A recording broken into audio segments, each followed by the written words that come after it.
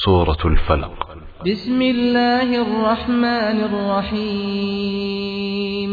Dengan menyebut nama Allah yang Maha Pemurah lagi Maha Penyayang. Qul a'udzu birabbil falaq. Katakanlah, aku berlindung kepada Tuhan yang menguasai subuh. Min syarri ma khalaq. Dari kejahatan makhluknya. Wa min syarri ghasiqin idza waqab. Dan dari kejahatan malam apabila telah gelap gulita. Wa min syarrin naffatsati fil 'uqad.